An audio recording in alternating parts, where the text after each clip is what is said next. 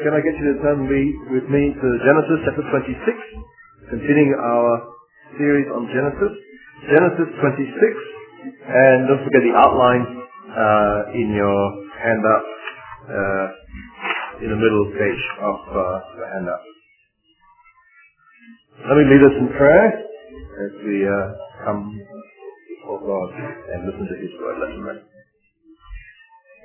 Heavenly Father, we thank you that all Scripture is breathed out by you, is useful for teaching, rebuking, correcting, training in righteousness. We pray that now, as we read this passage, that you will be doing that for us. We pray that wherever we are, each one of us here will be touched by you, will be spoken to by you, and that we will respond rightly to you. We ask in Jesus' name. Back in Genesis chapter 12, God had called Abraham and made him some very special promises. You remember what they are? God promised Abraham many descendants, and they would become a great nation, God's people. He would give them the land of Canaan in which to live, God's place. And God would bless them and make them a blessing to all the nations of the earth. Now, if you go on in the Bible, you'll see that God does fulfill that at one level in Israel's history.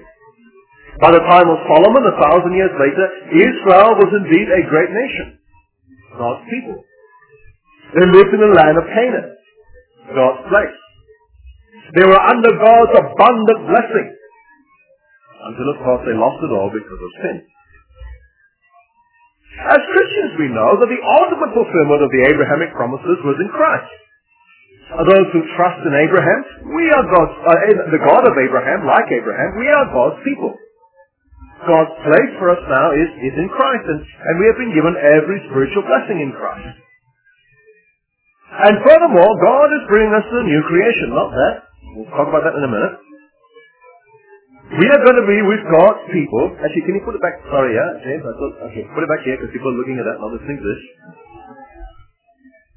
Furthermore, God is going to bring us to the new creation, where we will be with all God's people from down through the ages, in God's place, the new heaven and new earth, under His immediate blessing forever. God's people, God's place, under God's blessing. And so those of us who trust in God, like Abraham, have been given the same promises as Abraham. We are heirs of that same promises. Only bigger and better. The real thing. We are sons of Abraham. Heirs of his promises. And when you realize that, immediately you realize the parallel between us and the person we were reading about in our Bible reading today. Isaac. Isaac is the literal son of Abraham. He is the immediate heir to the promises that God gave to Abraham. He is generation 2 of the Abrahamic promises. We are also heirs of the promises that we've received in the gospel. And so, as we look at what Isaac did with the promises, then we can learn valuable lessons about what we do with the promises as well.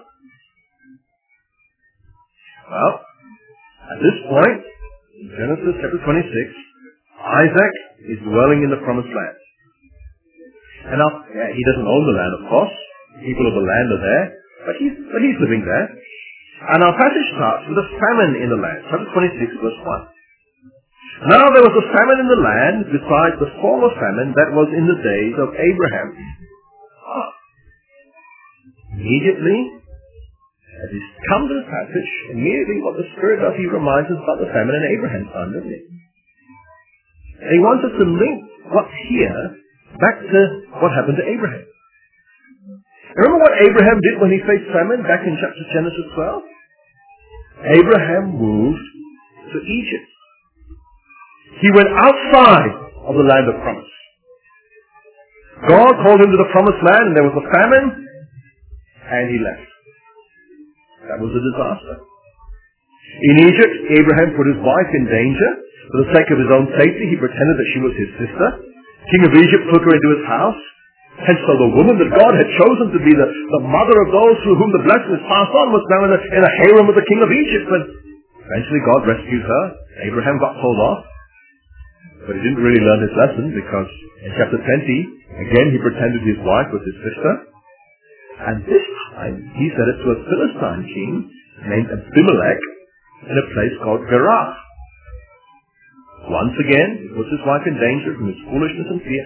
Once again, God intervened to save his wife, to make sure the promises will continue to Abraham's descendants. And so it's very interesting to read in chapter 26, the second half of verse 1, that Isaac went to Gerar to Abimelech, the king of the Philistines. Now, this is probably not the same Abimelech that Abraham had encountered. It's one generation later. The name Abimelech is probably like, Caesar in the Roman Empire. You might meet Caesar one day and meet another Caesar, 30 years later. But, still called Caesar, isn't it? Or the confusing Herods at the time of Jesus. Different Herod around when Jesus was born. A different Herod is the one who crucified him. But it's probably the same with Abimelech. And furthermore, when you look at the meaning of Abimelech, Abi, father, Melech, king. My father is king. Sure, it's a favorite name for kings to name their sons, don't you think? And so, Abimelech, you've got another Abimelech, and you've got the son of Abraham. Now, look at the map. Should we look at the map now? Okay, the last place that we've heard Isaac being is this is the modern Israel. Okay, the yellow thing here. Google Maps. Google Earth. You can actually put all the places on Google Earth.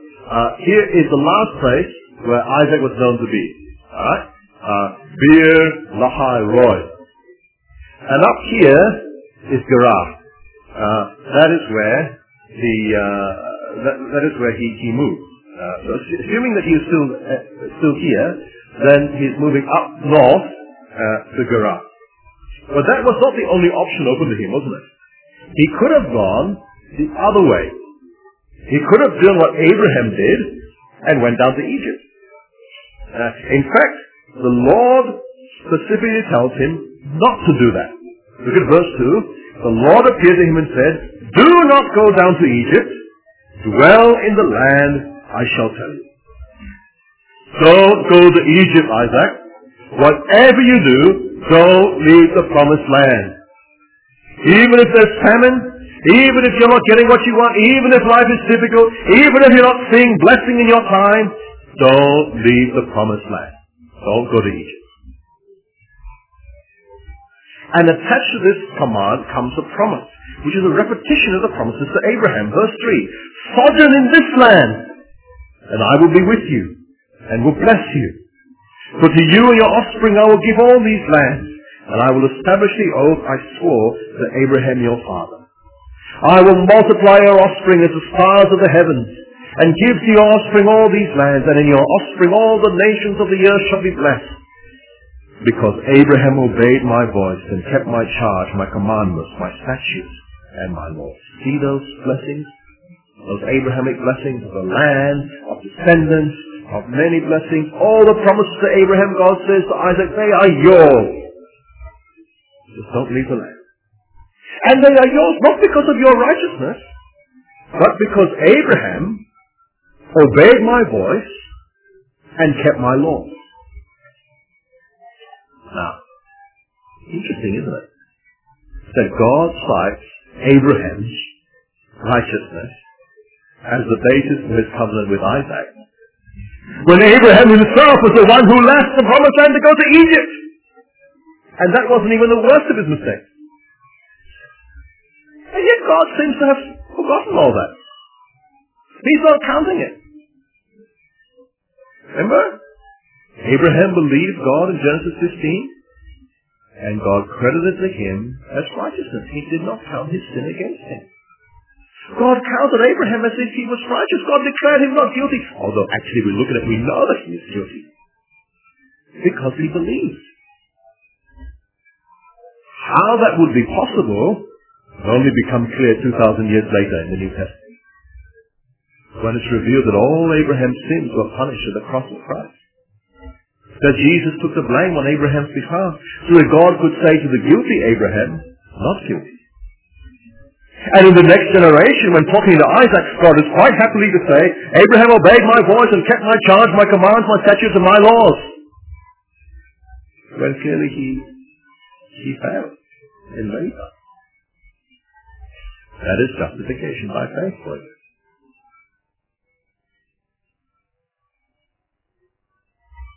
Isaac would inherit the promises that God gave to Abraham.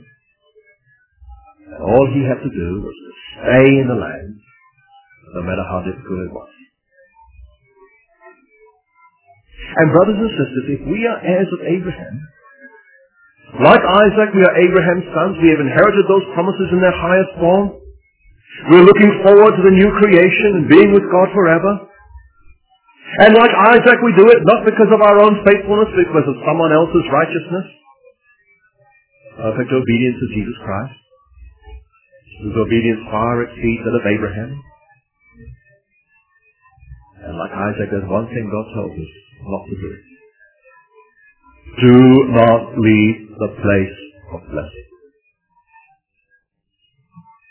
Our place of blessing now is in the Lord Jesus Christ. No matter how hard things get, no matter how difficult it is to obey, no matter how tempting it is to go somewhere else, don't do it. As God says to Isaac, He says to you and to me, believe, don't leave. The promises are yours. Isaac did the right thing. Instead of going south, he goes north. And of all the places up here, well, Gerar does seem a logical place. Abraham had been invited by the old Abimelech to make himself at home in the land. He dug various wells in the land that might be useful in a time of famine. Some kind of non-aggression treaty with them as well. We'll talk about that later. And so Isaac moves to Gerar. He does not make Abraham's mistake of leaving the land, but then he sins by making his father's other mistake. So now in verse 7, we're in point 3a. Isaac settled in Gerar, and when the men of the place asked him about his wife, he said, she is my sister. For he feared to say my wife, thinking, lest the men of the place should kill me because of Rebekah, because she was attractive in appearance. Oh boy.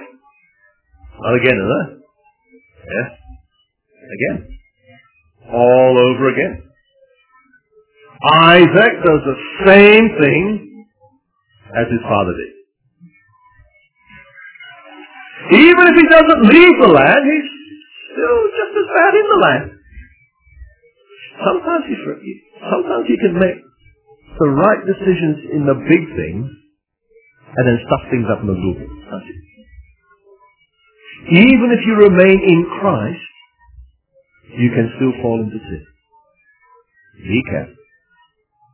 And let me tell you, the kinds of sins you are most likely to be tempted by, the kinds of sins where you are most likely to fall, are the kinds of sins that you see your father, or maybe if you're a girl, your mother, doing. Now, of course, there are exceptions. You're probably the exception. You're thinking, Andrew, what are you talking about? Right. But look at yourself carefully. Look at your parents. You are more likely to be tempted by their sins than the random sins of other people. And when you see the sins of your parents, take warning from them and beware. You now know your weaknesses. Be careful. And furthermore, that doesn't just apply to our physical parents, also to our spiritual guardians as well. People that we look up to, who lead us, people who followed us up when we were new Christians, people who mentor us and disciple us. We are vulnerable to reproduce their sins, perpetuate their weakness as well. It's just the way things work. If you're a leader, please work hard to set a good example. And even then you won't be perfect. Which is why a wise leader, and indeed a wise parent, keep pointing beyond themselves to the Lord Jesus, who truly deserves to be followed and obeyed. Well, Isaac's now pretty settled in the land. Things are going well. Everybody thinks Rebekah is his sister. Until Abimelech sees something that disturbs him. Verse 8. When he had been there a long time, Abimelech, king of the Philistines, looked out the window and saw Isaac laughing with Rebekah, his wife. Now, if you're wondering why there's a problem with him laughing, let me say that laughing is probably a euphemism for something that you do with your wife and not with your sister. You can probably speculate on what that might be. And so, verse 9, Abimelech called Isaac and said, "Behold, she is your wife. How could you say she is my sister?" Isaac said to him, "Because I thought lest I die because of her." Abimelech said, "What is this you have done to us? One of the people might easily have lain with your wife and have brought guilt upon us, you stupid man." And immediately he warns his people in verse 11, "Whoever touches this man or his wife shall surely be put to death." And so we see a contrast here between Isaac, the heir of the promises of God on the one hand, the one whom God will use to save the world, but was dumb enough and selfish enough to put his wife in danger because he was fearful of his life, and Abimelech, a pagan king, with a gasp at the thought of someone sleeping with her and bringing guilt upon his people because he feared God. Who's the moral guy in the story? It's Abimelech, isn't it? You ever had that happen to you? When non-Christians turn out to be more moral than you? When they're trying to do the right thing and you're doing the wrong thing? Oh, shame on you! What a disgrace for a child of God. Blemish on his people. But it happens. Happened then, it still happens now. And let me say, if you see that happening, don't think that God has failed. Don't think that the promises of God have failed. Sometimes Christians look and see non-Christians acting more morally than other Christians and then get disillusioned. It's not God's promises that have failed. It's our fellow believers who have failed to trust the promises. The thing to do is not to give up on God and give up on the promises. It's to call our siblings to repentance in light of the promises. And when we do so, remember, we have a tendency to sin as well, and tomorrow maybe someone has to rebuke us. Did Isaac have to lie and endanger his wife in order to survive?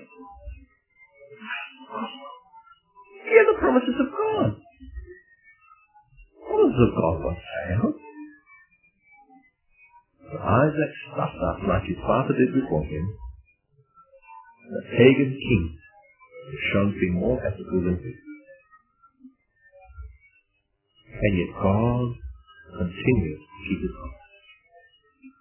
Not only did he rescue Rebekah, but he also blessed Isaac in Gerar. And in the next few verses we see something of those blessings coming to fruition. It's a foretaste really of the big blessings to come, but there was blessing nonetheless. Verse 12 tells us that Isaac sowed in the land. He planted a crop, which is really unusual, because those guys were all, him and his family, they were all cattle people, weren't they? Going from place to place with their cattle. So he tries out something new, and boy, it's a bonanza. Verse 12. Isaac sowed in the land and reaped in the same year 100-fold. Why? Because the Lord blessed him. The man became rich, gained more and more until he became very wealthy. He had possession of flocks and herds and many servants, so that the Philistines envied him. We human beings are like that, aren't we? all ethical and righteous on the one hand, and then you see someone doing well and get jealous. There's a sinful response to the success of others, and we should not harbor it in our hearts. The Philistines envied Isaac. But before we see what happened to Isaac, the narrator gives us a bit of background that will help us later. Verse 15 says, "Now the Philistines had stopped and filled with earth all the wells that his father's servant had dug in the days of Abraham his father." Remember I said how Abraham had dug wells in Gerar? Well, after Abraham died, the Philistines came and filled them up. Because to have a well on a piece of land, it's almost like a claim of ownership. Because you can stay there, you can feed your flocks, you can survive there. Hey, this is my well, this is my place. And when Abraham is gone, the Philistines fill them up to make sure there's no claim. But when Isaac was living in Gerar, he had dug them up again. And if we go down to verse 18 is actually a flashback to what Isaac had previously done while he was living in Gerar. Then Isaac dug again the wells of water, or Isaac had dug again the wells of water that had been dug in the days of Abraham his father, which the Philistines had stopped after the death of Abraham. And he gave them the names his father had given them. And by giving them the same names as his father had given them, he's saying, this is my father's well, therefore this is my well. Right? Don't have to negotiate again. This is it. This is mine. You guys can agree with my father, and I get to stay here. But between verse 15 and verse 18, which talks about what he did, we have verse 16 and 17. And in verse 16, Abimelech breaks the news to Isaac that he is no longer welcome there. Verse 16, Abimelech says, "Go away from us, for you are much mightier than we." When he was small and scared, it was okay. But when he is rich and powerful, he's a threat and gets sent away. It doesn't matter about the agreement he has with his father. Doesn't tear it up. No longer welcome. What does Isaac do? If he really was more powerful, he could fight. But instead, verse 17, "So Isaac departed from there and encamped in the valley of Gerar and settled there." He moved out into the valley. Isaac is learning to trust God. God will give him the land at the right time. Not a time to fight. Off he goes to a nearby valley where he's got to dig his own well. And even that doesn't work. Verse 19, "When Isaac's servants dug in the valley and found there a well of spring water, the herdsmen of Gerar quarreled with Isaac's husband, saying, 'The water is ours.' So he called the name of the water Esek, which means quarrel, because they had contended. What does he do? He moves on. Verse 21, "Then they dug another well. They quarreled over that as well, so he called the name Sitnah, which means hostility. And he moves on again. See what's happening? Isaac's getting pushed around. Other people in the land, but he takes it. He's not lying.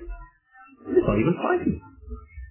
He's just being meek and peaceful and letting the Philistines walk all over him. Now, I'm sure some people think that he should have been much more firm with them. But he can walk away because he knows it is only temporary. He can afford to be the gracious one because he knows that God will vindicate him in the end. He can afford to look like the loser because he knows God has promised him the land, and so whatever happens, he will have the last laugh. Friends, that's got to be a lesson for us as well, hasn't it? We have the promises of God. We are heading for the new creation. We have eternal riches in heaven.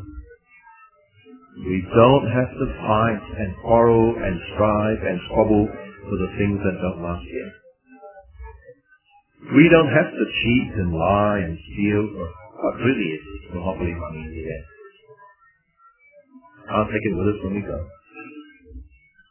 If we know where our true treasure is, if we know God's promises and are confident He will keep them, that gives us a very different perspective than that of the people who think they have to live ruthlessly in this life in order to get what they think they need. We have the promises, friends. Don't need to fight over anything else. Isaac learned his lesson. Doesn't have to do wrong things for God, like when he lied about his wife. Trust God's promises. And you know how kind God was? He didn't just give him the promises at the right time. He gave him a well. There and then, verse 22. And he moved from there and dug another well, and they did not quarrel over it. So he called its name Rehoboth, means open spaces, saying, For now the Lord has made room for us, and we shall be fruitful in the land. See from the map?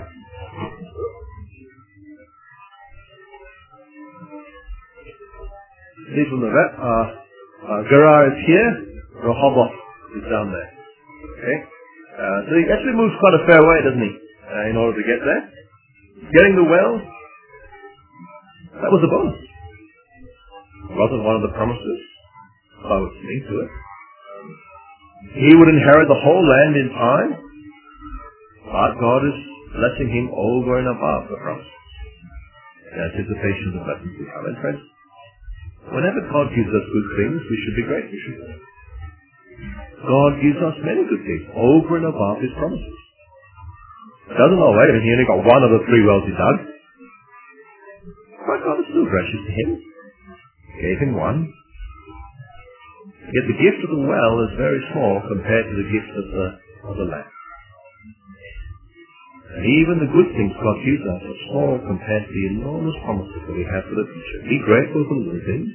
Don't fight over them. Keep your eyes on the big things of the future.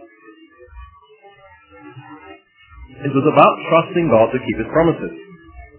And we saw that at the beginning, before he goes there, God has confirmed his promises to him. And after that, the very thing we see when he leaves them is the promises are going to be affirmed again. And we see in verse 23, the repetition of the promises are in a place that is called Beersheba. Beersheba is there. Okay, so you got Gerar, Rehoboth, and then here is Beersheba. We're not told why Isaac moved to Beersheba, but it was a place where Abraham lived when Isaac was a kid. And here's what happens in Beersheba, verse 24. The Lord appeared to him that same night and said, I am God of Abraham, your father. Fear not, for I am with you, and will bless and multiply your offspring for my servant Abraham's sake. Now, here's a very important thing he's saying. He's saying to Isaac, fear not. Remember, what was it that caused Isaac to lie about his wife and put her in danger? Fear, isn't it? And God says, fear not. People in the land have been mucking around with him. And God says, fear not. I am with you. That is the important thing. I will bless you and multiply your offspring for the sake of my servant Abraham. My promises are secure. No need to fear. And brothers and sisters, the Lord our God said the same thing to us. If we have God's promises, then there is no need to fear. We have eternal security. We sang just now, forever and always secure, didn't we? That is fixed. Everything else is minor by comparison. What are you afraid of? Someone told me the other day someone spoke to me the other day about ending up in an old folks home. Friends, you don't end up in an old folks home. That's just a temporary place to stay. You end up in the new creation.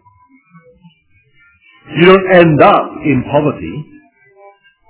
You may suffer poverty, but you end up with your eternal inheritance. You don't end up in jail. You may go to jail for serving Jesus, but you end up in heaven. You don't end up single or unhappily married. You may be single or unhappily married for the rest of your life, but you end up as part of the bride of Christ in perfect, intimate relationship with Him. You don't end up forgotten or unloved. You may be forgotten here, but God will never forget you if you belong to Him. You're afraid of ending up in an old folks' home, then remember the promise. Those are the big things. If we have the promises, then we don't need to fear. Everything else is in perspective. Remember the song we sometimes sing? There is a world where love is true, a world where no one lies, where hate and anger are unknown, friends don't say goodbye. A world with Jesus on His throne, and I'll be there with Him His own. Nothing else matters at all. There is a world with shadows gone, a world with no more light. The sun will shine through every day, the wrongs will be made right. All sin and darkness cast away, forgiven, free, with Him will stay. Nothing else matters at all. Our houses, money, dreams and plans are mixed and nothing more. Like grass without the summer rain, they'll pass away for sure. But Christ forever is the same, and when I hear Him call my name, nothing else matters at here not. You have God's promise. Everything else comes into perspective.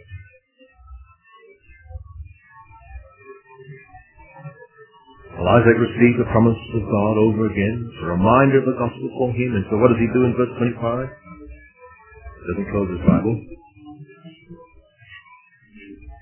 What does he do in verse 25? He builds an altar and calls on the name of the Lord.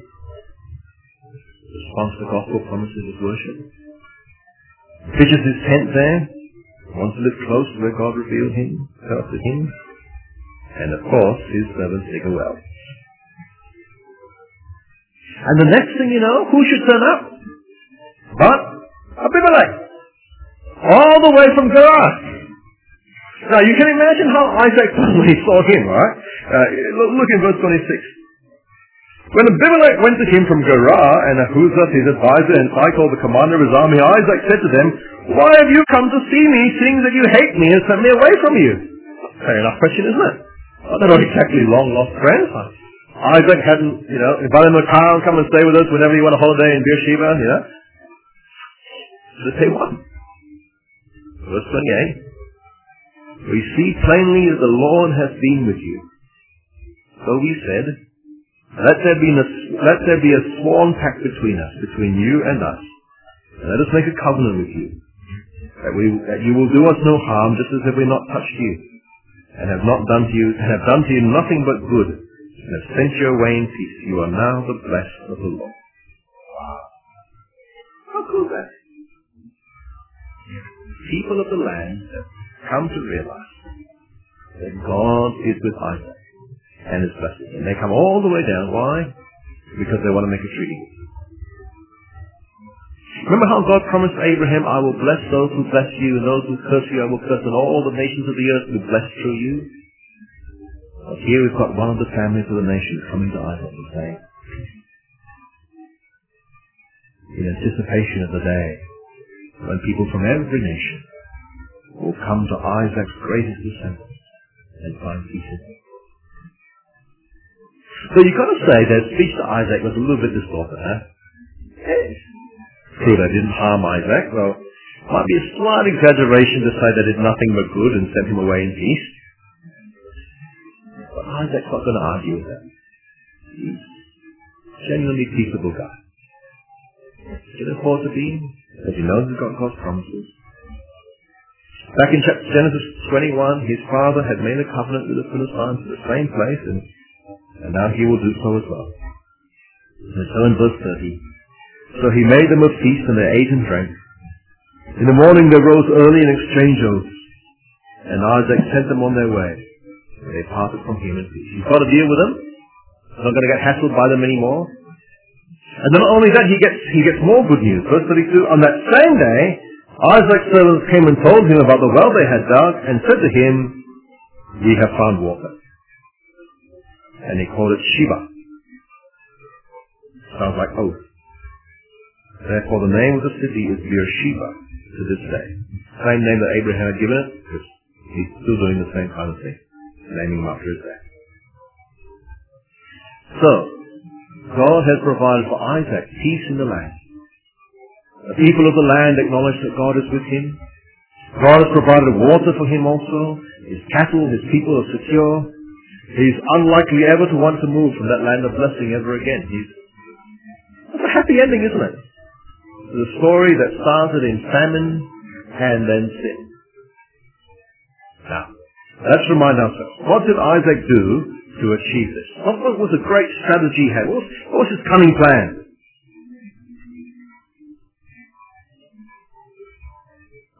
There wasn't, was there? He stuffed up with his wife. He gave in on every fight. He just sowed seed where he could and dug wells where he could, and that was about it, really. And yet God made him wealthy and prosperous and blessed him richly in the land. Why? Because of his promises to Abraham. That's it. You wonder why that the story of Generation 2 is set here between two stories about Generation 3. Remember last year? We had Generation 3 already, haven't we? Jacob and Esau. Next week we'll see Generation 3 again, Jacob and Esau. Why did you put this one in the middle of them? Why did you put them before? There's a contrast, isn't there? Between Isaac and his son. Just before this passage we saw Esau despising the promises, and Jacob ruthlessly manipulating him to get the promise. Just after this passage, we see Esau marrying foreign wives from the land, again showing his failure to appreciate the promises of God, and we will see Jacob blatantly deceiving his father to get the blessings. And as the narrative turns to focus on Jacob over the next few weeks, we will see over and again how he's going to lie and cheat and connive to get the promises. And yet Isaac has learned very quickly that all he has to do is to trust the God who gives it. Jacob could have saved himself many years of pain if he had learnt that lesson from his father. Brothers and sisters, learn that lesson yourself. Whatever you are facing in life, no need to lie, no need to cheat, no need to steal, no need to take revenge. In your ministry, no need to manipulate, no need to exaggerate for the sake of the kingdom, no need to employ questionable tactics in evangelism or anything like that. No need to fret over evildoers who try and stop you. God is in control. Promises are the promises. Be confident. Do not fear. He will bring them to pass. Be like Jesus, who entrusted himself to the one who judges justly and is crowned with glory and honor. Trust God. Do what is right. Blessed are the meek, for they shall inherit the land.